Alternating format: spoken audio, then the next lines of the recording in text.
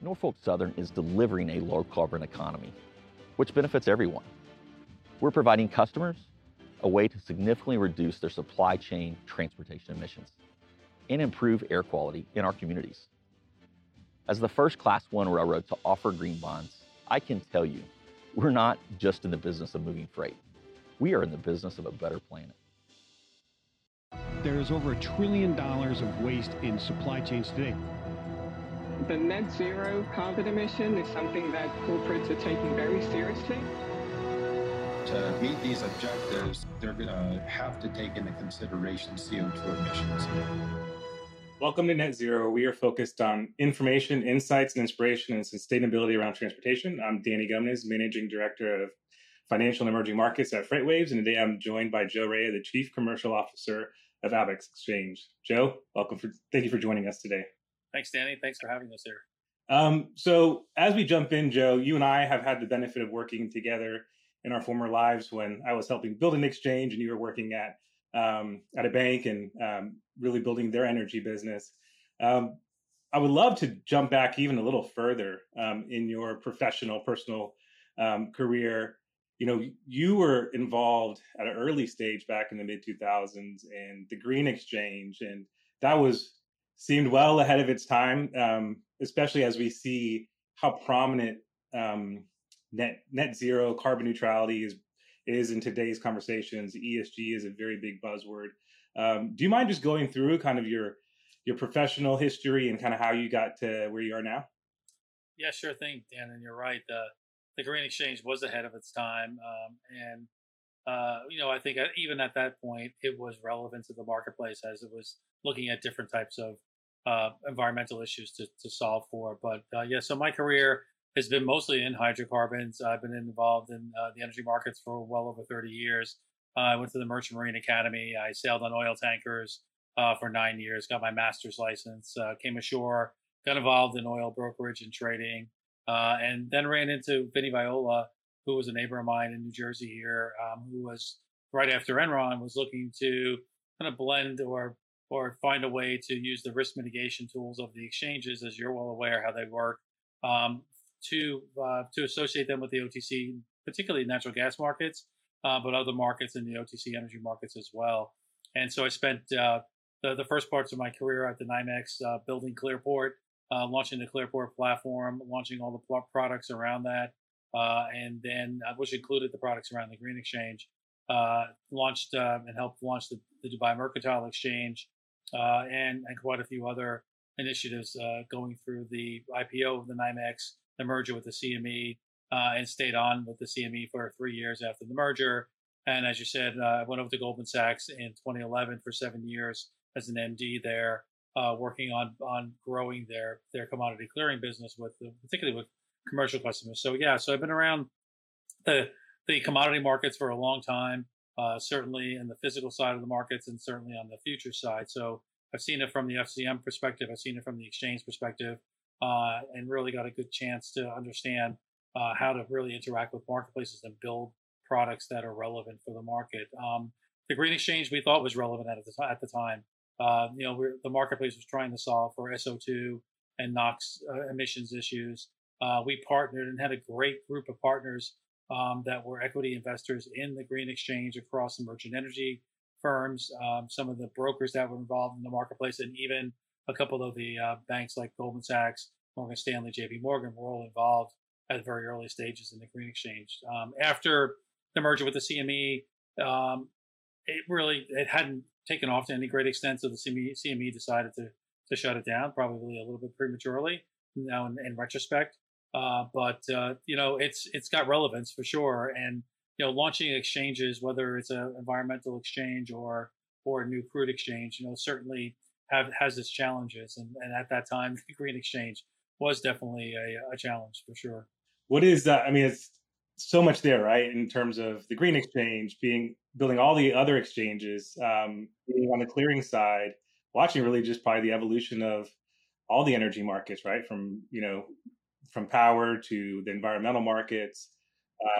LNG is obviously something that's become, it has more prominence now. And using that as a segue, all of that experience, I think, is really germane for what you guys are doing at Abex. Do you mind just describing that venture? Yeah, it's so I spent after I left Goldman, I spent a year and a half at RJ O'Brien, and a small FCM that was at the time looking to get into the energy markets. And while I was there, I ran into one of my former colleagues from the NYMEX, Dan McElduff, who also was working with a couple of my former Goldman colleagues, John Noring and Josh Crum, who were working to put together a new exchange for LNG. They had John Noring with his gas trading background. He was the head of natural gas trading at Goldman Sachs on the house trading side. Was looking from his experience and interaction with the marketplace to look for opportunities in LNG trading, mainly because the marketplace was changing in dynamics. Right, the structure of the marketplace for the better part of the past 20 plus years has always been in a term contract or structure marketplace. Right, so there's a gas field in Malaysia. The developer of it contracts at a utility in Japan. They build LNG ships around it, and it's basically a floating pipeline that goes back and forth for 20 years. And when you look at the pricing on those contracts, they were priced against instruments that weren't really related to natural gas at all. So the issue wasn't as problematic then. But when you look at the pricing component, Brent crude oil, Japanese crude cocktail, now even with some of the financial instruments, there's very little, if not any, correlation to physical LNG cargoes and markets. So, and the issue there wasn't a spot market then, so it really wasn't an issue. However, as all of these term contracts are now expiring, very few of them are being renewed, especially at a long-term type structure of 20 years. So most of the marketplace, well, I would say up to 50% of the marketplace now is either short-term term contracts or spot markets, or spot cargoes. So those cargoes that are entering the marketplace are generally destined for Asia. They are generally going to be traded by merchant energy companies. And you add the other dynamic of U.S. gas into the marketplace, U.S. LNG into the marketplace. It really is changing the dynamics of how how LNG is being priced. The marketplace has said to us, we need a better instrument that has better correlation and more convergence into our physical cargoes. The Brent crude oil contract, while a great global contract, doesn't do that. Japanese crude contract, same thing, no correlation. Even if the argument is that even Henry Hub, a pipeline gas, TTF, a pipeline gas, and certainly JKM, a financial instrument, has no correlation or very little correlation, and certainly no convergence into the physical marketplace. So we set out in developing and interacting with the marketplace in a pretty direct way, asking their input in building contracts, futures contracts that have relevance for them, have correlation for them, and have convergence and better risk management tools for them to offset their or help mitigate their risk in their physical cargoes.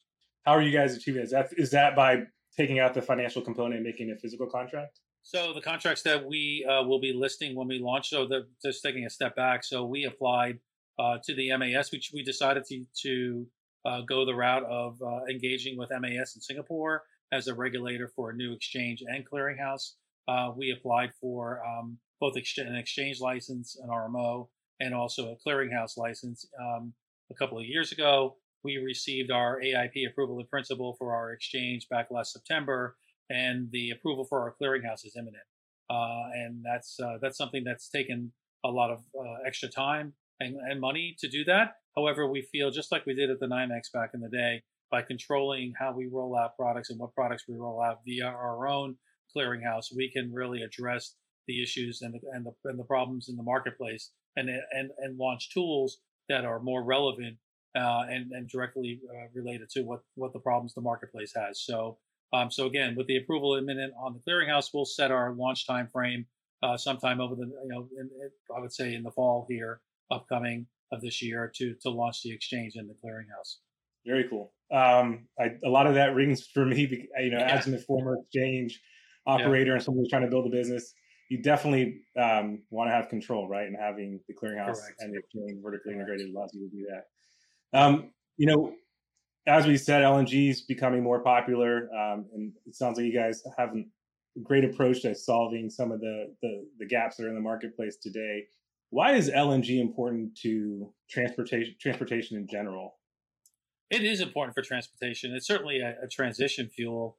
The move to net zero is a big task. Certainly, we're not going to get there overnight. The ability to use more environmentally friendly or sensitive hydrocarbons like natural gas. There's a lot of arguments on both sides of that, how good or bad it is, but it's certainly better than coal, and it's certainly better than potentially burning fuel oil for power generation. So it is a reliable transition fuel.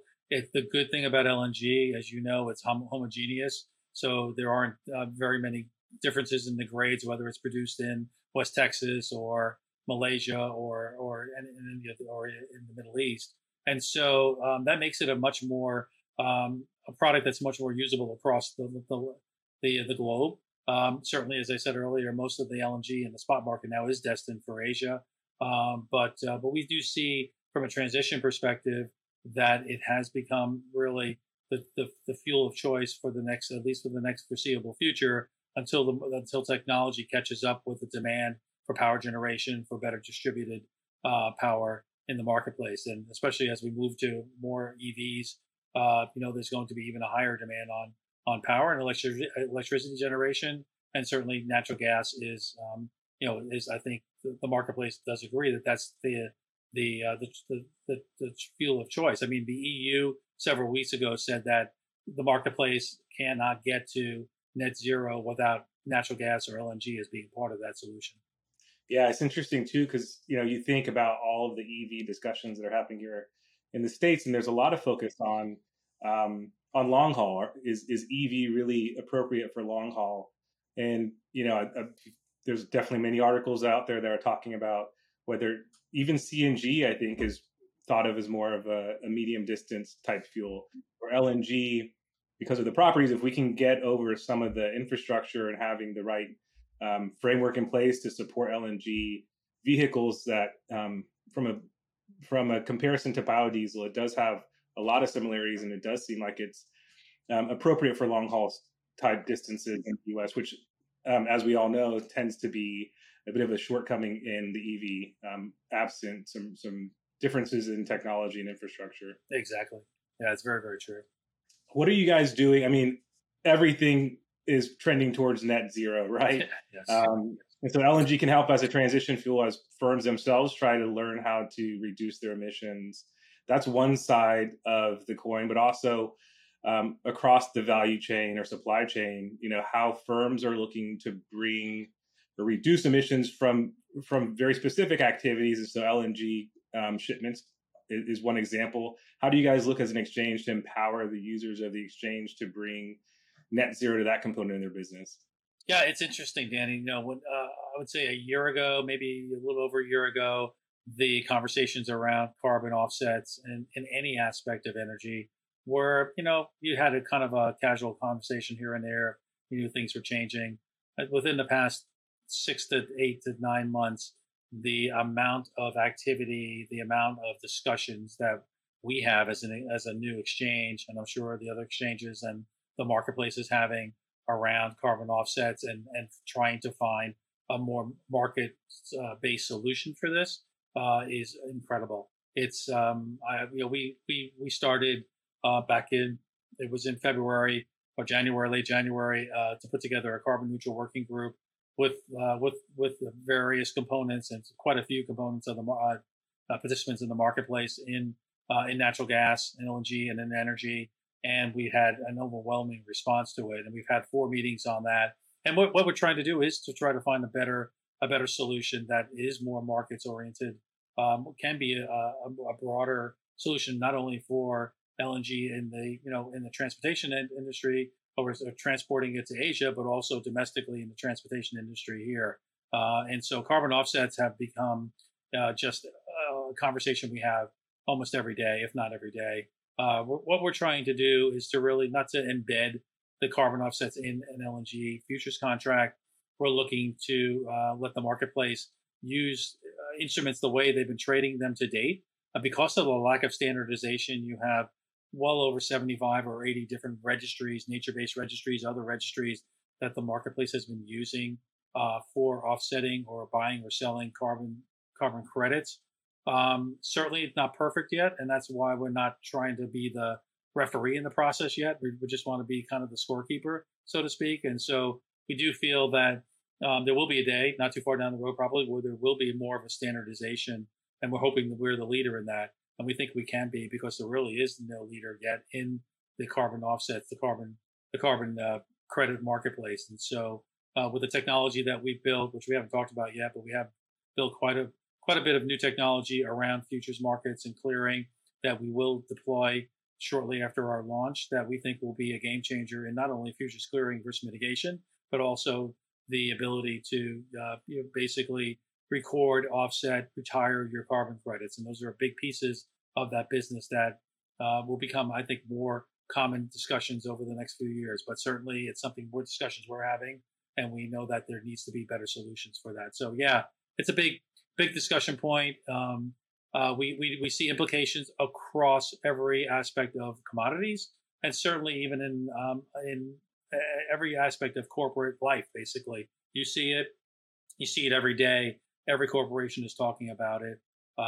It's really an interesting development that I think that genie, as they say, is out of the bottle, and I think it's going to be really hard to put it back in. Well, if you talk about the carbon markets, and it is this interesting, the voluntary carbon markets, where there's a lot of projects that are being funded by, the ability for them to raise funds through the sale of these offsets that they produce, and kind of how that life cycle creates more innovation and more investment in the places that we need to see gains in terms of emission reductions. I think it's a really interesting, market-driven effort to get closer to net zero, or to develop these technologies that are going to help us to get and reduce emissions.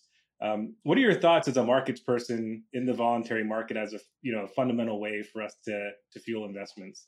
Yeah, I think as a markets based person, as you say, we like to find let the marketplace to find the right solutions for things.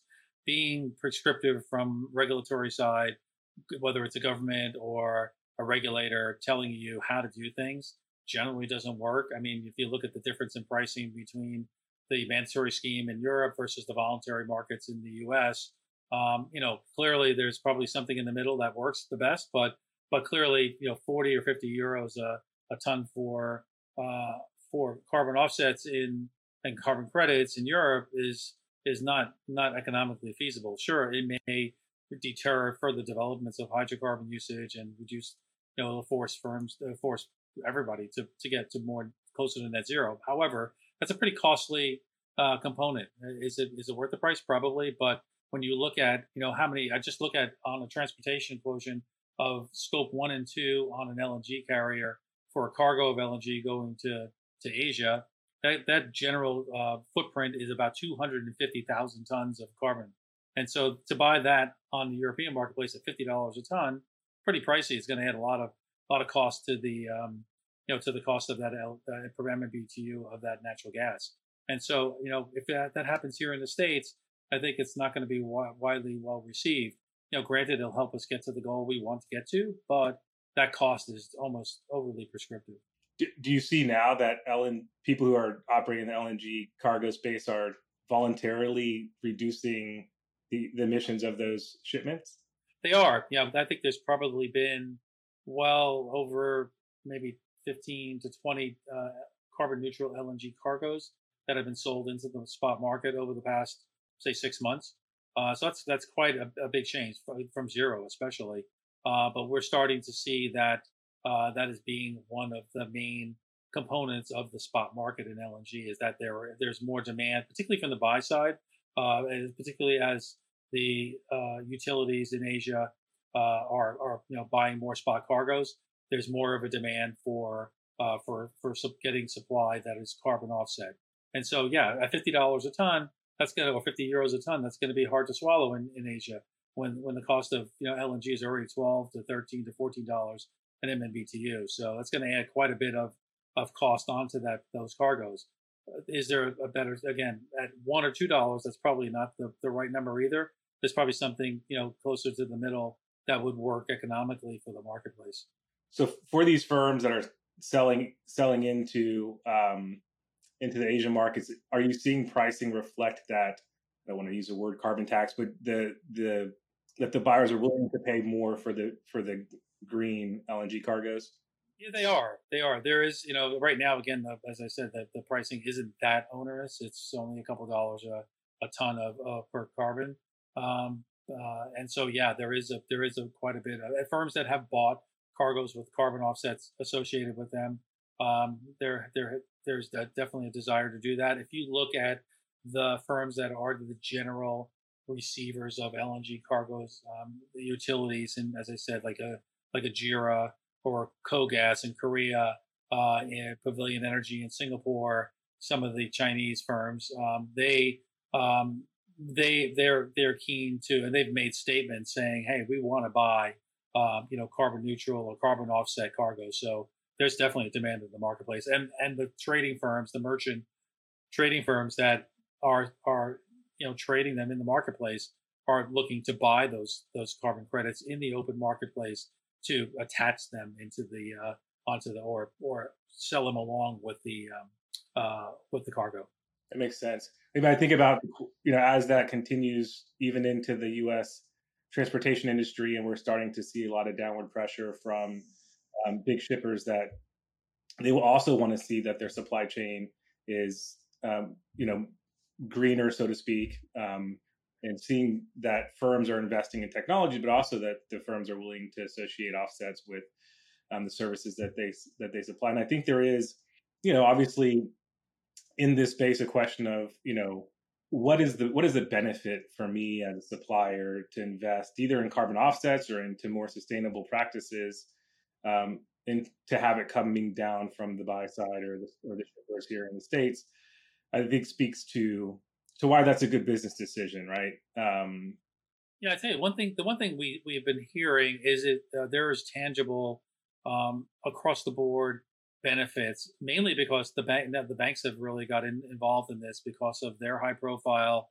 From a lending perspective, you look at portfolios and investment banks that have, they're cleansing their portfolios, so to speak, or greening their portfolios, but also as they go to lend to new firms, they're making sure they're scoring these firms to make sure that they have an ESG solution embedded in their companies. And if they don't comply to it, and as they go along through the course of their loan, if they basically are just greenwashing or just doing it for the press, the rates that they're lended at go up. So there is a tangible both a benefit and a penalty for not being compliant with what now most firms are going to have to be compliant in. It's inevitable. It's just something that's happening. It is interesting too. I mean, it seems like every other article on LinkedIn and across the web is about carbon and net zero and emissions, and so it's definitely, like you said, the genie's out of the bottle.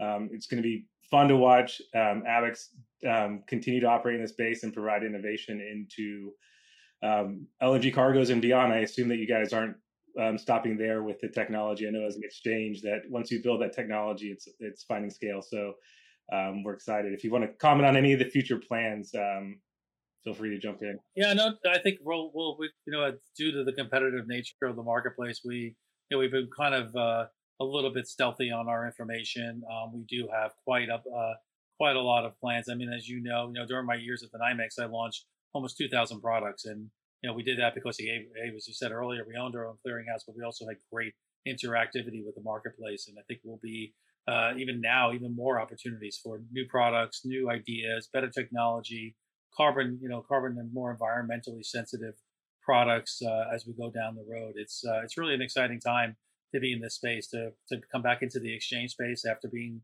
out of it for several years. And we're working with great people. Abex has incredible technology people, great leadership, just a really good common goal of the exchange to offer better solutions for the marketplace. And I think that that's what we're trying to achieve. That's awesome. It's gonna be fun to watch. It is. It is. For folks who want to get in contact with you, what's the best way for them to reach out? Yeah, I think I'm pretty active on LinkedIn. I have quite a few followers there. My email address is joe.rea, RAIA, at abex.exchange. Also, we have a Smarter Markets podcast that has been extremely successful for us to bring in new ideas and new people to talk about the environmental markets. I think it'd be something great for your listeners to look to take a listen to some of them. Some of them, Robert Friedland, one of our investors, talked about environmental markets at the outset, particularly as it related to mining and other non-main market type structures. So the Smarter Markets Pod is the website for that. But yeah, it's a great. There's a lot of great recordings on there. I think that your listeners would get a lot out of. Yeah, I appreciate that. Yeah, we're trying to build a following here as well. There's obviously a lot of groundswell in sustainability, and so our focus is trying to get people together. Just to end on that note, you guys are doing it in the commodities and the environment that you're in. Any words of encouragement for the transportation industry? I think there's just a lot of collaboration that needs to go on amongst the professionals here. Yeah, I think the domestic transportation and trucking industry is really interesting. Coming from the transportation side, on the shipping side myself, so I kind of understand some of the dynamics and the issues around the transportation, both domestically and also waterborne. But I would say that this is a marketplace that has a lot of opportunities in it. I think firms that are more forward thinking will benefit from it. And it's you just can't fight the trend, as they say, right? The trend is your friend, and I think that this is an important time in the marketplace to be forward thinking in the domestic transportation industry. And I think that there's some great solutions out there that firms that are leaders can benefit from by embracing them. I agree. Thanks so much for your time today. It's always a pleasure, Joe. Same, Danny. Thank you so much for having us. Have a good one. Norfolk Southern isn't just in the business of moving freight. They're in the business of a better planet. To learn more about Norfolk Southern's industry-leading sustainability initiatives, go to nscorp.com/betterplanet.